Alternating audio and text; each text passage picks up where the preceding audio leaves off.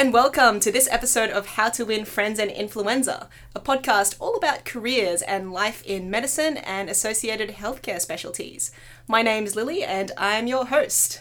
So, astute listeners, you might have noticed a little bit of a conspiracy going on here. In the last couple of episodes, we've had a few Dr. Phillips. We had one talking about skincare and general practice. We had one talking about psychiatry. And even some of our music is composed by Philip. But trends are made to be broken. So in this episode, we do not have another Phil or Philip, but we actually have a clinical psychologist, Juliet. And by the way, Not Another Phil sounds like a movie title, so I should probably write that one down.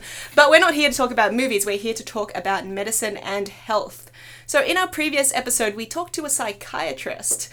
And in this episode, we're going to talk to a psychologist.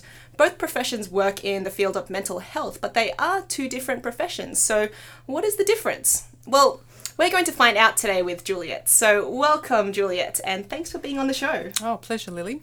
Excellent. So let's just start off with the difficult questions. What is a clinical psychologist? Okay, a clinical psychologist is a clinician or a therapist who practices in the area of mental health or working with patients or clients with mental health problems or mental illness as well. So typically the presentations that most clinical psychologists will work with are people with anxiety disorders, depression. Some will deal with people with psychosis using psychological treatments to help them manage their hallucinations and delusional beliefs. There are also psychologists who work exclusively with people with eating disorders, anorexia nervosa, bulimia nervosa, things like that. And other people specialise in other services like drug and alcohol services, people with addiction. So it's quite a broad range. Although some psychologists will work with children, others will work with adults, others still will work in a more psychogeriatric age group. And really the problem issues can vary from really very young children, things like bedwetting, mutism, not being able to speak, for example, in kids. They can speak but they choose not to. All the way through to even assessing older people with dementia. So it's a very, very broad area. My background personally, though, is in the treatment of typically adults with anxiety disorders and depression. Right. So it sounds like there is a huge range of patients that you could consult with, lots of different disorders. And I noticed that in your case, you're a clinical psychologist. So you've got that added word of clinical, which I guess refers to the patient interaction part.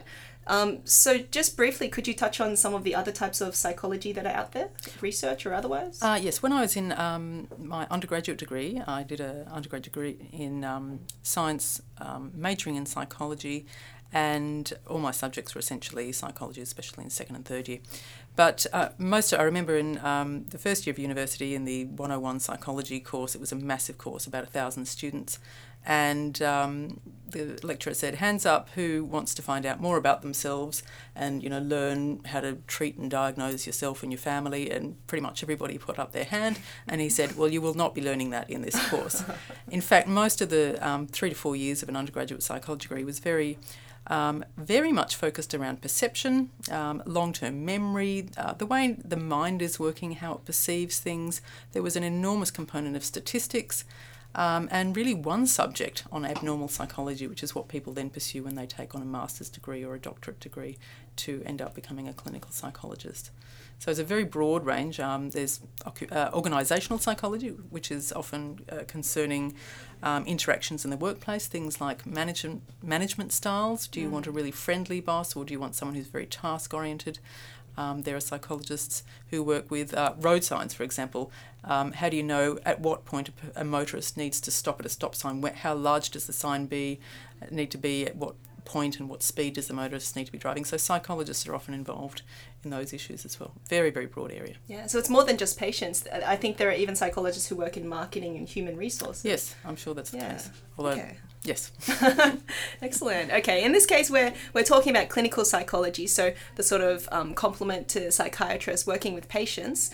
So how do you get patients? Do they come through referral, or do they just check themselves into you? How does that work? That's a good question. It depends on the area that you're working in. So in the past, when I used to work in a public hospital, patients would be referred either by themselves. They could call up, for example, the anxiety clinic at Cumberland Hospital, and just call up themselves. Sometimes they would be referred by a community health centre saying, we've got a patient who's got obsessive compulsive disorder, can you take them on?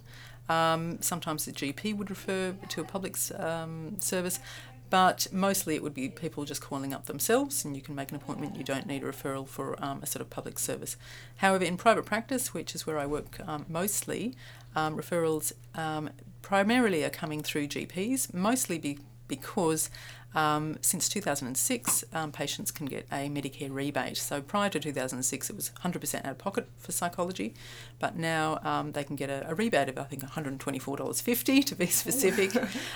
Psychologists charge anywhere between bulk billing, so there's no out of pocket, through to over $200 for an hour.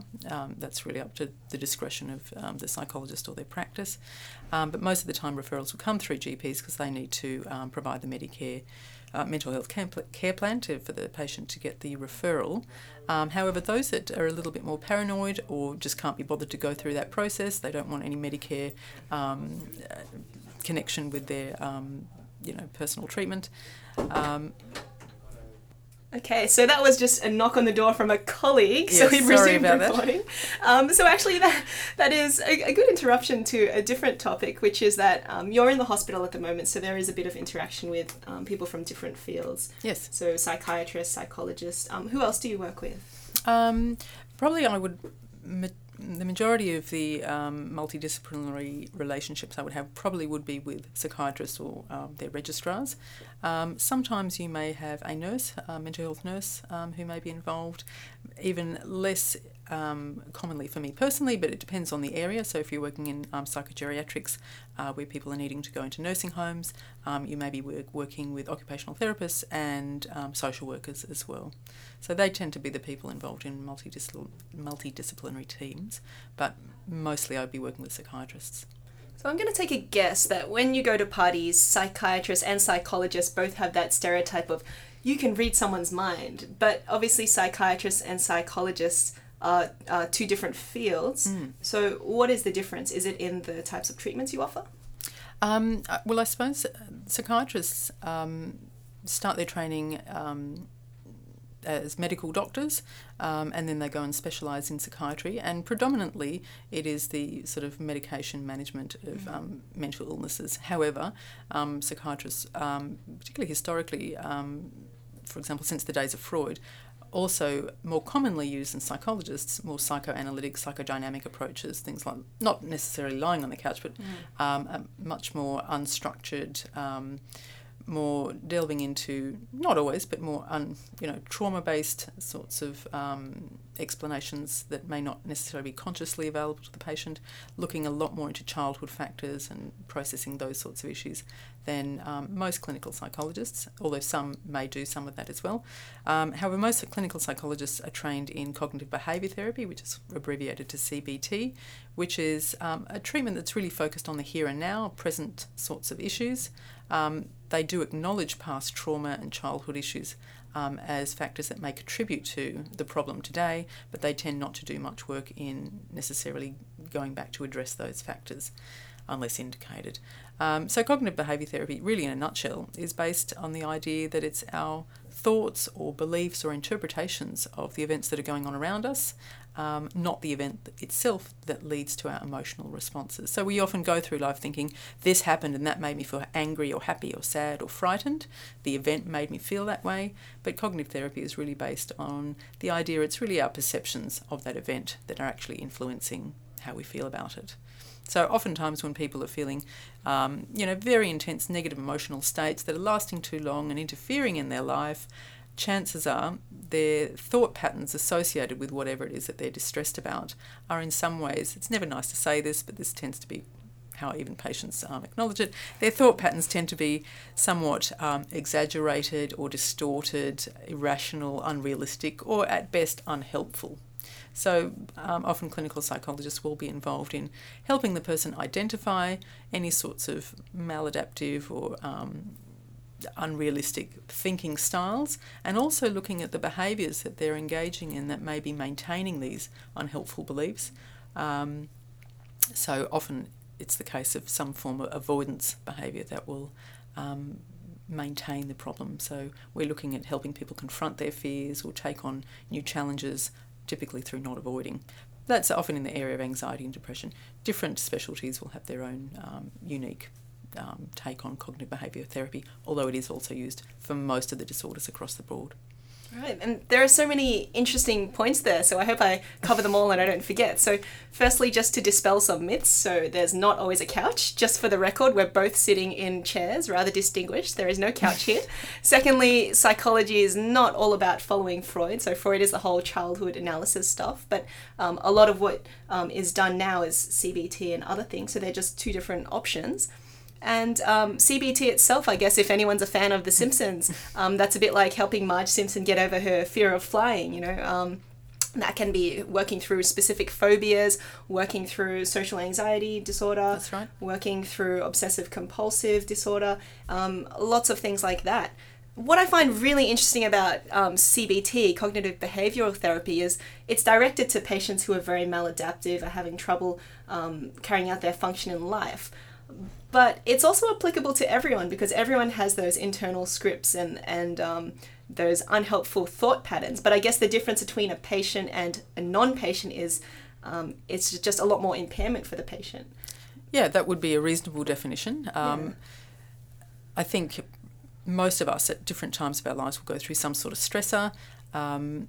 And often we just have, as human beings, a natural tendency to interpret ambiguous situations, often on the negative. So worrying that if there's uncertainty, did I lock my car? Oh, maybe it's going to get stolen. Chances are it won't, depending on the area, of course, you're living in. Just as a side note, my car's having some electrical wiring issues and it doesn't lock with the little jigger, the locking. And my partner asked me, do you want me to take it to the mechanics? I'll be away for 2 weeks, so we'll have to get a hire car for 2 weeks. Or do you want to lock it manually? And I thought, saving, I don't know, $1,000 or $2,000 for a hire car to lock it manually. I can't even be bothered to lock it manually. I'm not even going to lock it. And so for the last 2 weeks, I've not locked my car anywhere. And the car, which has also contained shopping and presents and things like that for Christmas, it's Murphy's Law. It's going to be jinxed now. Just don't tell us your number plate or anything. But no, it's always been there nice and safe when I return. Because it's actually not that likely. However, when there's ambiguity, and there's often the case where if it's important to us, we will worry. Our thoughts will become not necessarily based on reality, but cognitive behaviour therapy can help people just become more realistic in their thinking. Look at what's the likelihood? Who would need to know? Who's going around checking handles of every random car? It doesn't happen very often, certainly in most parts of Sydney. Yeah. Although I am curious, if your car were to get stolen, nothing related to this podcast or the fact that you've told me, sure. But suppose your car was to get stolen, how would you feel then? Would you feel, oh no, I should have locked it? Or would you say, well, that's life, I took the risk and it didn't pay off? Yeah, I'd probably go with the second because most of the time I didn't lock it and it didn't happen. So bad things can happen, and I would always be saying that to people. So particularly, for example, those either with a specific phobia, let's say of fear of dogs biting them, or someone even with post-traumatic stress disorder who's been assaulted, who's worrying about being assaulted again. Their perceptions of danger are extremely elevated. So if you ask them, how much do you believe if you go out and do nothing to protect yourself, the bad thing will happen? They'll say, 80, 90, I'm terrified. And you can see that if you take physiological measures, their heart will be racing, their skin will be, galvanic skin response will be elevated and things like that. So their perceptions of danger are very, very inflated. If the bad thing did happen, it would be a case of really bad luck. So, for example, if someone in this day and age with bombs and terrorism and things like that was worried, if I go to a public shopping centre, I'm terrified I'm going to be blown up, it's extremely unlikely that you will be in that right location at that specific time. The risk of that happening, if you get it out on a calculator, looking at the number of places and the number of times it's happened at that time of day, would be so far removed from 1%. It would be 0.00000%. It's still a chance, but you'd be much better off, there's much higher risk of winning the lottery than that negative event happening. And you'd probably rather win the lottery. Yeah. Right. So it's like that idea that shark attacks aren't very common at beaches, but when there is a shark attack, it just gets publicised everywhere and people latch onto it and they're like, that one time there was a shark attack, and it makes you think that things are a lot more dangerous than they are. Like people talk about plane accidents, exactly. but driving a car is much more dangerous statistically. Exactly. Yeah. So it's just terribly boring to say, how many thousands of planes around the world arrive safely today. We're getting very, very biased information. And of course that's going to affect our thoughts. And if it's something that we care about, like living or dying or not wanting to die, we'll latch onto that information and sort of ignore and filter out a more balanced side of the story. Yeah. And so one of the big principles of CBT is repeated graded exposure. So if someone's really anxious about a situation, that they get put in a situation like that and they stay in it till their stress sort of diminishes.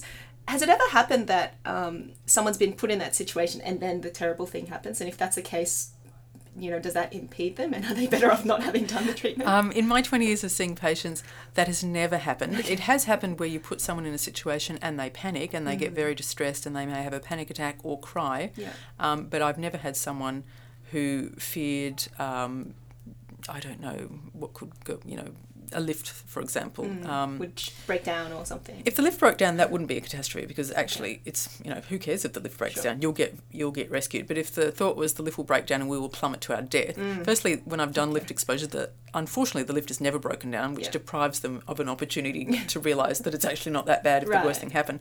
But for example, the cables don't break and they've never broken. So I've never treated someone where the bad thing actually has happened. It's so unlikely. And if it was likely, I wouldn't do it. If there was some sort of danger, I wouldn't put them in a dangerous situation. So CBT is it's not about helping a patient face their fears of things that are realistically dangerous. It's an excessive or irrational fear of something that is actually very low risk or very unlikely to happen. Right. And I guess theoretically, even if a bit of that bad thing happened, they would just realise, I'm still alive, it's still kind of okay. And you can still learn from it. So, for example, often a question is asked of me of medical students, if you did do, say, graded exposure for someone with a dog phobia and they were terrified that the dog would bite them and then the dog did bite them, what would you do then? Well, then I'd probably start doing some cognitive work with them and say, well, okay, let's look at the impact of your fear.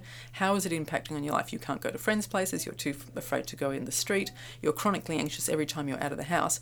That's pretty unpleasant. That's really going to affect your quality of life. But, okay, let's look at the dog bite. Yes, that was unpleasant. It was painful. You needed a bit of time in hospital to get some shots and stitches and whatever else was necessary. But after that, within a couple of days, there was no real consequences. It was fine. I would rather have that once in a lifetime, because how many people are getting bitten, every week or even every year? It's such a rare event. I'd rather have that than have the anxiety on a day-to-day basis any day. Right, yeah, and that's kind of a deep principle applicable to everyone, not just patients. A little bit like, Harry Potter, Voldemort, if I'm allowed to say that name. Like fear of a name increases the fear of the thing itself, whatever Dumbledore said.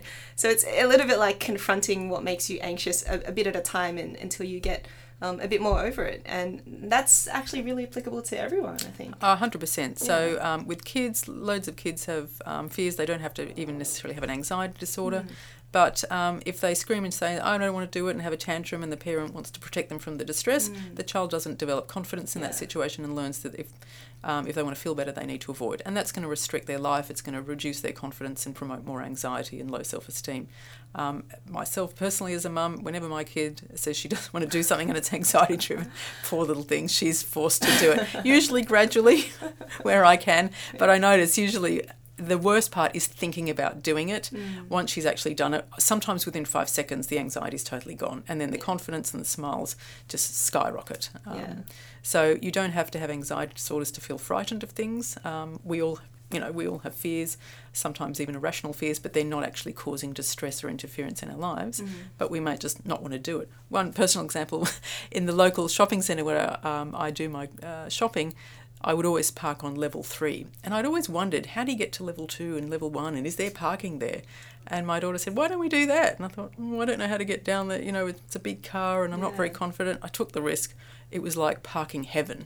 So now I only park on the second, the lower one. So I took a risk. I faced my fear. It wasn't a pathological fear, but I did it anyway. And now it's so easy to get a spot. So it can be very useful to identify when you're having sort of a nervous avoidant response. Take a risk, do it anyway. Yeah, unless it's dangerous. Yeah, it sounds a bit like a philosophical sort of principle. Like I recently read the book Yes Man, which is what the movie with Jim Carrey is based on, actually a autobiography. And I guess the idea is just saying yes to things, even if they scare you. Sometimes, we get frightened, and maybe that is an evolutionary protective response. We should be frightened. Yeah. But sometimes the things you do that scare you, they're the ones that are the most worthwhile. Like, I'm sure when everyone came to medical school, that must have been terrifying, a lot of trouble. Maybe you would rather just, sit down, watch TV and not study. But in the end, it's, I'm sure, very, very worth it. So, it strikes me that maybe CBT is the cognitive treatment for patients, and maybe self-help books are the cognitive treatment for non-patients, I guess. Self-help just seems like a maybe an elevated version of CBT before the problem's around. The whole idea of changing your beliefs and changing your motivations and your thinking. I think there's a huge overlap with motivational speakers. Yeah. Self-help books, they're certainly available for patients, but mainstream as well, and they, I think, are borrowing very heavily from cognitive and behavioural models. Yeah. Yeah. But how do you know when your level of fear or anxiety is proportional or not proportional? It's a bit of a grey area, subjective. So what's the marker? I think if everybody else is experiencing the same reaction, then chances are it's probably not excessive. But if you're the only one, freaking out about going into a lift and everybody else seems fine and they're on their phones having conversations like it's a total, it's not even threatening in the least, then chances are your thoughts are probably more irrational and your level of distress is disproportionate to the danger of the situation. So sometimes there is a bit of wisdom in the crowd mentality. Sometimes it is important to sort of compare yourself to the norm then. Yeah, that would be one of the thought challenging methods I would recommend, is have a look at everybody else's expression. So for example, if someone has obsessive compulsive disorder with contamination fears and they don't like touching publicly touched surfaces like handrails on escalators or things like that, look what everybody else is doing. Look, they're all touching it, and then they're touching their nose and picking their face and licking their fingers and going to eat lunch. If everybody's doing it and there's no, pandemic of disease following this behaviour, then chances are it's not as dangerous as they perceive it to be. Yeah. Okay. And what's the biggest personal takeaway you've got from psychology? You mentioned a story about the parking. Has there been a principle that's struck out you? As I've continued to practice psychology, my personal preference, I was trained as more of a cognitive therapist with behavioural principles as well, but I actually do much more behavioural work where I can with patients. I still will do cognitive work, of course, but behavioural work, in a nutshell, in lay terms, is kind of all about taking risks. So you could call it facing your fear. The person has a belief something bad's going to happen. If I put myself in that situation, something terrible is going to happen. So take a risk. Let's just find out, see what happens. So whether you have a sort of more of a pathological level of distress where it's causing impairment to your life, or whether it's getting the heart rate going and you're feeling uncomfortable but you do it anyway, or you try to do it. My take-home message would be take a risk. If it's something that other people are doing but you're a bit unconfident, give it a go. Another expression that's very valuable in the field is fake it till you make it. Yeah. Just put yourself in it. You don't have to feel calm. Just do it. But with repetition and practice, you'll be doing it in no time. Yeah, and are there qualities that separate, just in general, not about patients in particular, but in life, say, very successful, high-achieving people from people who are less so? Is there a particular thought that's different? Is it the fake it till you make it? I remember seeing an interview with someone, a very successful multimillionaire, and the interviewer said, so, you've been successful so many times in your life. And he goes, no, I've actually failed way more than the average person. I have taken so many risks. Yeah. Some haven't paid off, but some really have. And so that, again, would sort of reinforce the message. I think high-achieving people probably have taken more risks, where if you're very cautious and risk-averse, you may not progress as high as you potentially are capable. Yeah, because I guess when you take risks, you find out that you're a lot more efficacious, you have a lot more control over your life than you otherwise might have thought. Yeah, even something simple like communicating. If you worry that if I say something to my boss, they'll think I'm stupid or they'll get angry at me, so I'll say nothing. If you said it, maybe they wouldn't think you were stupid, or maybe they wouldn't get angry. Yeah. Or even if they did get angry, maybe it would only last for 5 seconds or a day, but then the situation would be improved, you would have felt heard, they may have respected you for saying something, and good things can often happen. So I just want to preface, I'm not saying take stupid risks, not jump out of windows and silly things that are dangerous, but take risks that other people are doing but you feel unconfident to do it anyway. Yeah. that the idea of no risk, no reward. So Yes. risk it for the biscuit or whatever they say. Yeah. No pain, no gain. You've got to have some distress to get the benefit. Exactly. And what's that other one? Pain is weakness leaving the body. All these sorts of nice. things. All right, so let's talk about medical students in particular. Any differences in medical students versus the rest of the population, psychologically, mentally? Look, I'm certainly no expert and I haven't done any research in that area, but look, anecdotally, I would imagine medical students, they've done very well at school. This may be because of a natural intelligence or a combination of that, as well as, perhaps parental encouragement or a personality style that is diligent. Not always, but I'm sure medical students will vary in terms of their natural intelligence and how conscientious they are of working. But from my experience, sometimes with those who are beyond medical students, registrars, for example, when they're having to do exams and they've failed, it's the first time they've ever failed something in their life. And for many, it can precipitate a depressive episode. It is so devastating to their identity to fail, they just can't take it. So I think people who are very high achievers who have never experienced something bad happening in regards to their intelligence, for example, like failing, will take that much harder than someone who's sort of been hovering around average or a bit above average, but nothing super special. So I think there's a level of neuroticism that's probably higher in medical students than they may be in the rest of the population.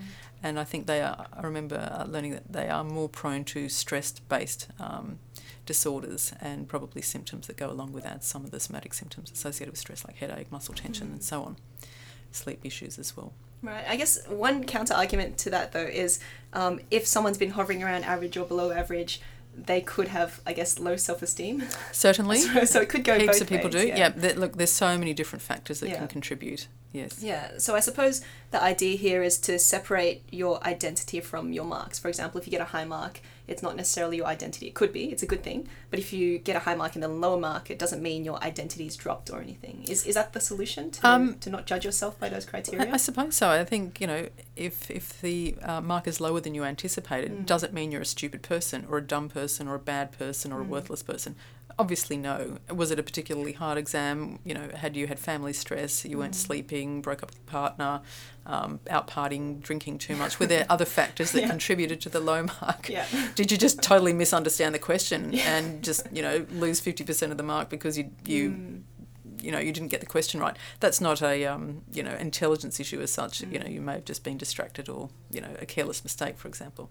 So exploring and if someone was to seek therapy, not that they necessarily would, but if they did, about that, the therapist might be exploring their thoughts around it and then challenging their interpretation of being stupid or worthless by looking at, well, what's your evidence for that?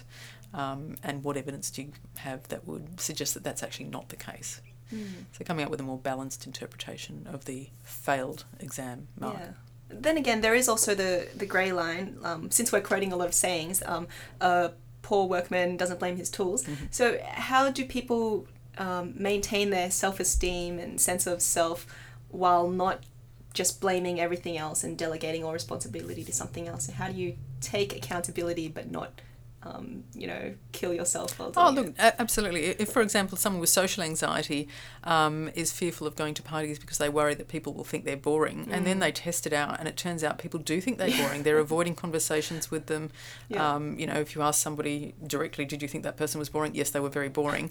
Then you do have to take that feedback on board and go, okay, well, I need to address this. I need to learn how to, talk about things that might be of interest to other people and not just talk about myself and my shovel collection for 20 minutes. Actually sounds quite interesting. So, if you're getting feedback that actually is highlighting that there is a problem, you do need to own that and take steps to address it. So what it comes down to, it sounds like, is understanding that people can change. And CBT sounds like that, understanding that you can change your thinking, change your behaviour. And same with this, even if you get a bad result, it's the idea that you can improve, you can change, you get a low mark, you can change. Yeah. So CBT, just one clarification that's often misunderstood in the general population is it's all about positive thinking. It's certainly not about positive thinking. If I have a patient come and tell me that they're really anxious about a situation and we explore their evidence for this, and I'm totally on board that, yes, that situation is very worrying, and if I were you, I'd be very worried about that too. In fact, I think you should be worried. it's not inappropriate. Yeah. So cognitive therapy is all about changing unrealistic thoughts. But if the thoughts are realistic, so for example, if you are getting bad marks, a colleague of mine was wanting to refer a patient who was a plastic surgery registrar or a registrar surgeon, but he'd failed his exams 4 times. And I'd be wanting to know, well, what's going on there? You know, is he just not smart enough to do it? Or I think in this guy's case there was an arrogance that I shouldn't have to do general surgery, I don't want to do plastics. So he's just not putting in the effort, and so some sort of personality style of grandiosity and entitlement and narcissism was probably contributing to that. So you're really wanting to explore what's the evidence of your thought, and maybe you do need to look in the mirror and take steps to address realistic problems. It's not about you're amazing and as you said, assign blame to others. It's about realistically looking at the evidence. If you are showing flaws, then we need to address those. Right. And talking about the sessions themselves, are they normally one-on-one, or would you ever do group sessions? In private practice, I tend to do one-on-one sessions. In the public hospital, largely for a cost-saving measure, we would run group treatments. And that can be really nice for patients to finally come into contact with people who have similar issues to themselves, because often they're the only ones in their family or social network who's having panic attacks or whatever the issue is. So it's very normalising to them to hear people's stories that match finally for the first time their own. Although what the research tends to indicate is that the effectiveness of treatment tends to be higher in individual sessions. Right. It is still effective with group, but just not quite as effective. And I think that's probably because it's not individualised. Unless, of course, the problem itself requires exposure to other people. So, for example, social phobia, you may probably get better results if they can tolerate being in the group. That's the hard part. Right. Because they're actually doing exposure every time they go to a group session. Okay. Sometimes groups might have 1 or 2 sessions devoted to an area that's nothing to do with some of the patients in the group, so they have to sit there for 2 hours a session, getting very little out of it, whereas if they were in individual therapy, that wouldn't happen. Okay. And how many sessions would a person typically have, and how long does a session normally last? So in private practice, it's typically about 50 minutes, although I'm always slow, so I'm always going to about an hour, sometimes a bit over. I've got to get my boundaries in better shape. Or maybe they enjoy having the extra time. I think they love it. They'll never leave. I had one patient say to me yesterday, I could talk about myself 24 hours a day. And I thought, lovely, but we just don't have that time. Group treatments tend to be longer, depending on the nature of the problem. For some people, for kids, you can't go too long because they don't have the attention span to tolerate that. But most adults can do an hour and a half with a 5-minute break, or 2 hours with, say, a 15-minute break, coffee break. But most individual sessions will go for about an hour, and that's not necessarily therapeutically ideal. In the past, when we'd run group treatments in the public hospital, we would have a half-day exposure day session where we'd take patients up to the local shopping centre where we could work on, there'd be a train station nearby and they could catch buses and trains if that was their problem. They could have exposure to people or asking questions in shops, social interaction, heights, lifts, all sorts of stimuli were available for people to practice in. And that was a 4-hour session. Wow. And people would be almost in tears or crying in the morning, worrying about what torture we'd be inflicting on them. And it's always collaborative, so we'd never force someone to do anything that they really didn't want to do. And it's always gradual, so baby steps. But by the end of the day, they were so proud of themselves and they were beaming. I had one woman who hadn't caught a train for 20 years who did on that day, and she says, I'm framing this train ticket. So again, she took a risk and it paid off. Yeah, no, that's amazing. And it just shows us how everybody has very different fears. Something that we think is quite normal, like catching a train, can be terrifying to someone else. Absolutely, yeah. Okay. For trauma, however, sessions tend to go a bit longer because you need more time to talk about what you're going to do, then do it, and then address how it went, and then look at what they're going to be doing next week. And so you're typically looking at about an hour and a half. But that isn't always available, and so you just do your best. Right, and how many sessions would people need? So that will really vary. If it's a new onset of a fairly treatable problem that hasn't been around very long, the person doesn't have a history of trauma or abuse or a really difficult upbringing and they're fairly straightforward and premorbidly high functioning, then I've sometimes seen benefits in, just a couple of sessions, 2-3 sessions, and you think, oh, well, from a business perspective, that wasn't great for me, but really great for them. I shouldn't say these things out loud. It's all on recording, don't worry. However, Medicare will give a rebate of up to 10 sessions a year. It used to be 12 and up to 18. They've cut it back for cost-saving reasons down to 10. That is not clinically indicated. That's just a budgetary issue. Sure. So most patients would show some benefit by the end of 10 sessions, but they will still have symptoms left over. I've seen a guy who had reasonably severe OCD that disabled him from completing his HSC. He was worried that he'd make a mistake which would ruin his life. If I make a mistake on this exam, I'll get a low mark. That will stop me from getting into university and then I won't be able to be the doctor or whatever he wanted to be. So he would spend so much time on question 1. Maybe I made a careless mistake. Better go back and check. Oh, hang on, maybe I didn't check properly. Better go back. So by the time he'd finished question 1 and was on to question 2 and 3, the exam was finished and there were 20 questions. Wow, okay. So it was actually extremely disabling for him. Yeah. Now, I've seen him for, I think, 27 sessions. I don't know really why. He keeps coming to see me weekly. His parents are very supportive and they want weekly sessions, so I see him weekly. But he probably responded really well by about 14 sessions, and the rest now are starting just to become conversational. Yeah. And what if people were to not go to any psychology sort of therapy? What if they were just to take medications? How effective would that be? For some people, that can be very effective. Interestingly, in my work, I never see these people because they take the medication and they don't have any other need. I will often see people who are already on medication. They may show some improvement, but there's still enough suffering or residual symptoms left over to warrant having a crack at an alternative treatment. Yeah. So that's very common, probably more the norm, I would imagine, although I actually don't know. It also depends on patient preference. So some patients really like taking a tablet because it's easy and there's not much thought involved, certainly no effort. When it comes to cognitive behavioural therapy, there's so much effort involved. You have to acknowledge that you're going to have to experience some temporary distress, and not everybody wants to have anxiety and put themselves in uncomfortable situations. For the cognitive part, you have to make efforts in monitoring thoughts and taking steps to challenge thinking and write stuff down. Not everybody wants to do that. On the other hand, not everybody wants to take tablets, and some people don't like taking any medication, not even a Panadol, and some people get side effects. Other people have just beliefs that medications are evil and bad and they're like poison, so they just don't want to do it. I'm happy to respect their beliefs, but if I find that what I'm doing isn't really working or they're just too anxious to engage in the treatment, I usually will be pushing for a referral to go and see someone to have a chat about it. Yeah, I guess that would be ironic if someone came to you because they believed medications were evil and then you had to use CBT to get them off the belief. But, okay, so there is an element of patient preference there. Definitely. And is there tend to be relapse, or do people tend to do really well and walk away and not need CBT again? The sad truth is that most conditions are relapsing. So anxiety disorders tend to be relapsing even with treatment across the lifespan. Depression, for some people, they may have one episode and never have another depressive episode again. However, what research shows, if you've had recurrent depression, which is essentially at least 2 episodes of depression, then you are going to be more likely to have episodes of depression in the future, even if they were successfully treated either with medication or even cognitive behavioural therapy. If they've responded to CBT in the past, then there's a very good chance that they'll respond again next time round, which is good. If they've been on medication, responded to that medication, been on it for a year, decided to come off, did well for a while and then got depressed again, there's a good chance that they may respond well to that medication again. Okay. But yes, unfortunately, these are relapsing conditions.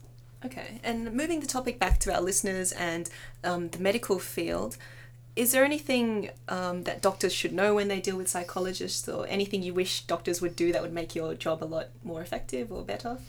That's a good question. Sometimes the referrals we get are extremely vague, but that's okay because we'll do our own assessment. What would we want from them?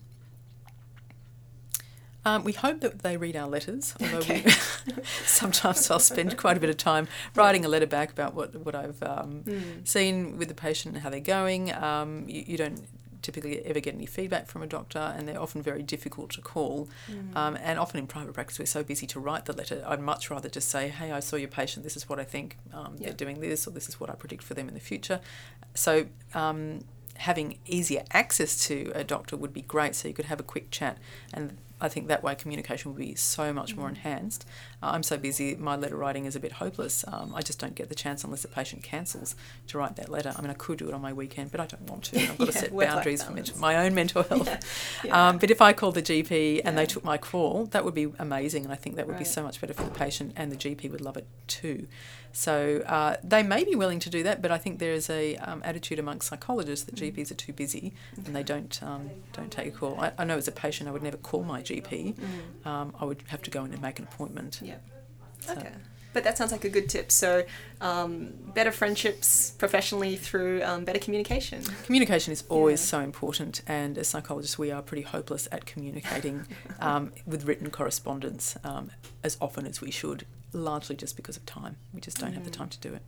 Okay. Well, just before we wrap up, what about any pointers or any advice for medical students? Let's just say in terms of mental health or just making it through life. Okay. As boring as this sounds, exercise is really, really important. It is as effective as an antidepressant for treating mild to moderate, and even people with severe depression can benefit from exercise. So that is... it sounds like such a trite message, but it can have really quite profound impacts on stress levels and mood enhancement as well, and just getting a bit more balance in your life rather than being always caught up with your nose in a book. So listen to podcasts sometimes. Definitely. Balance, I think, is super important.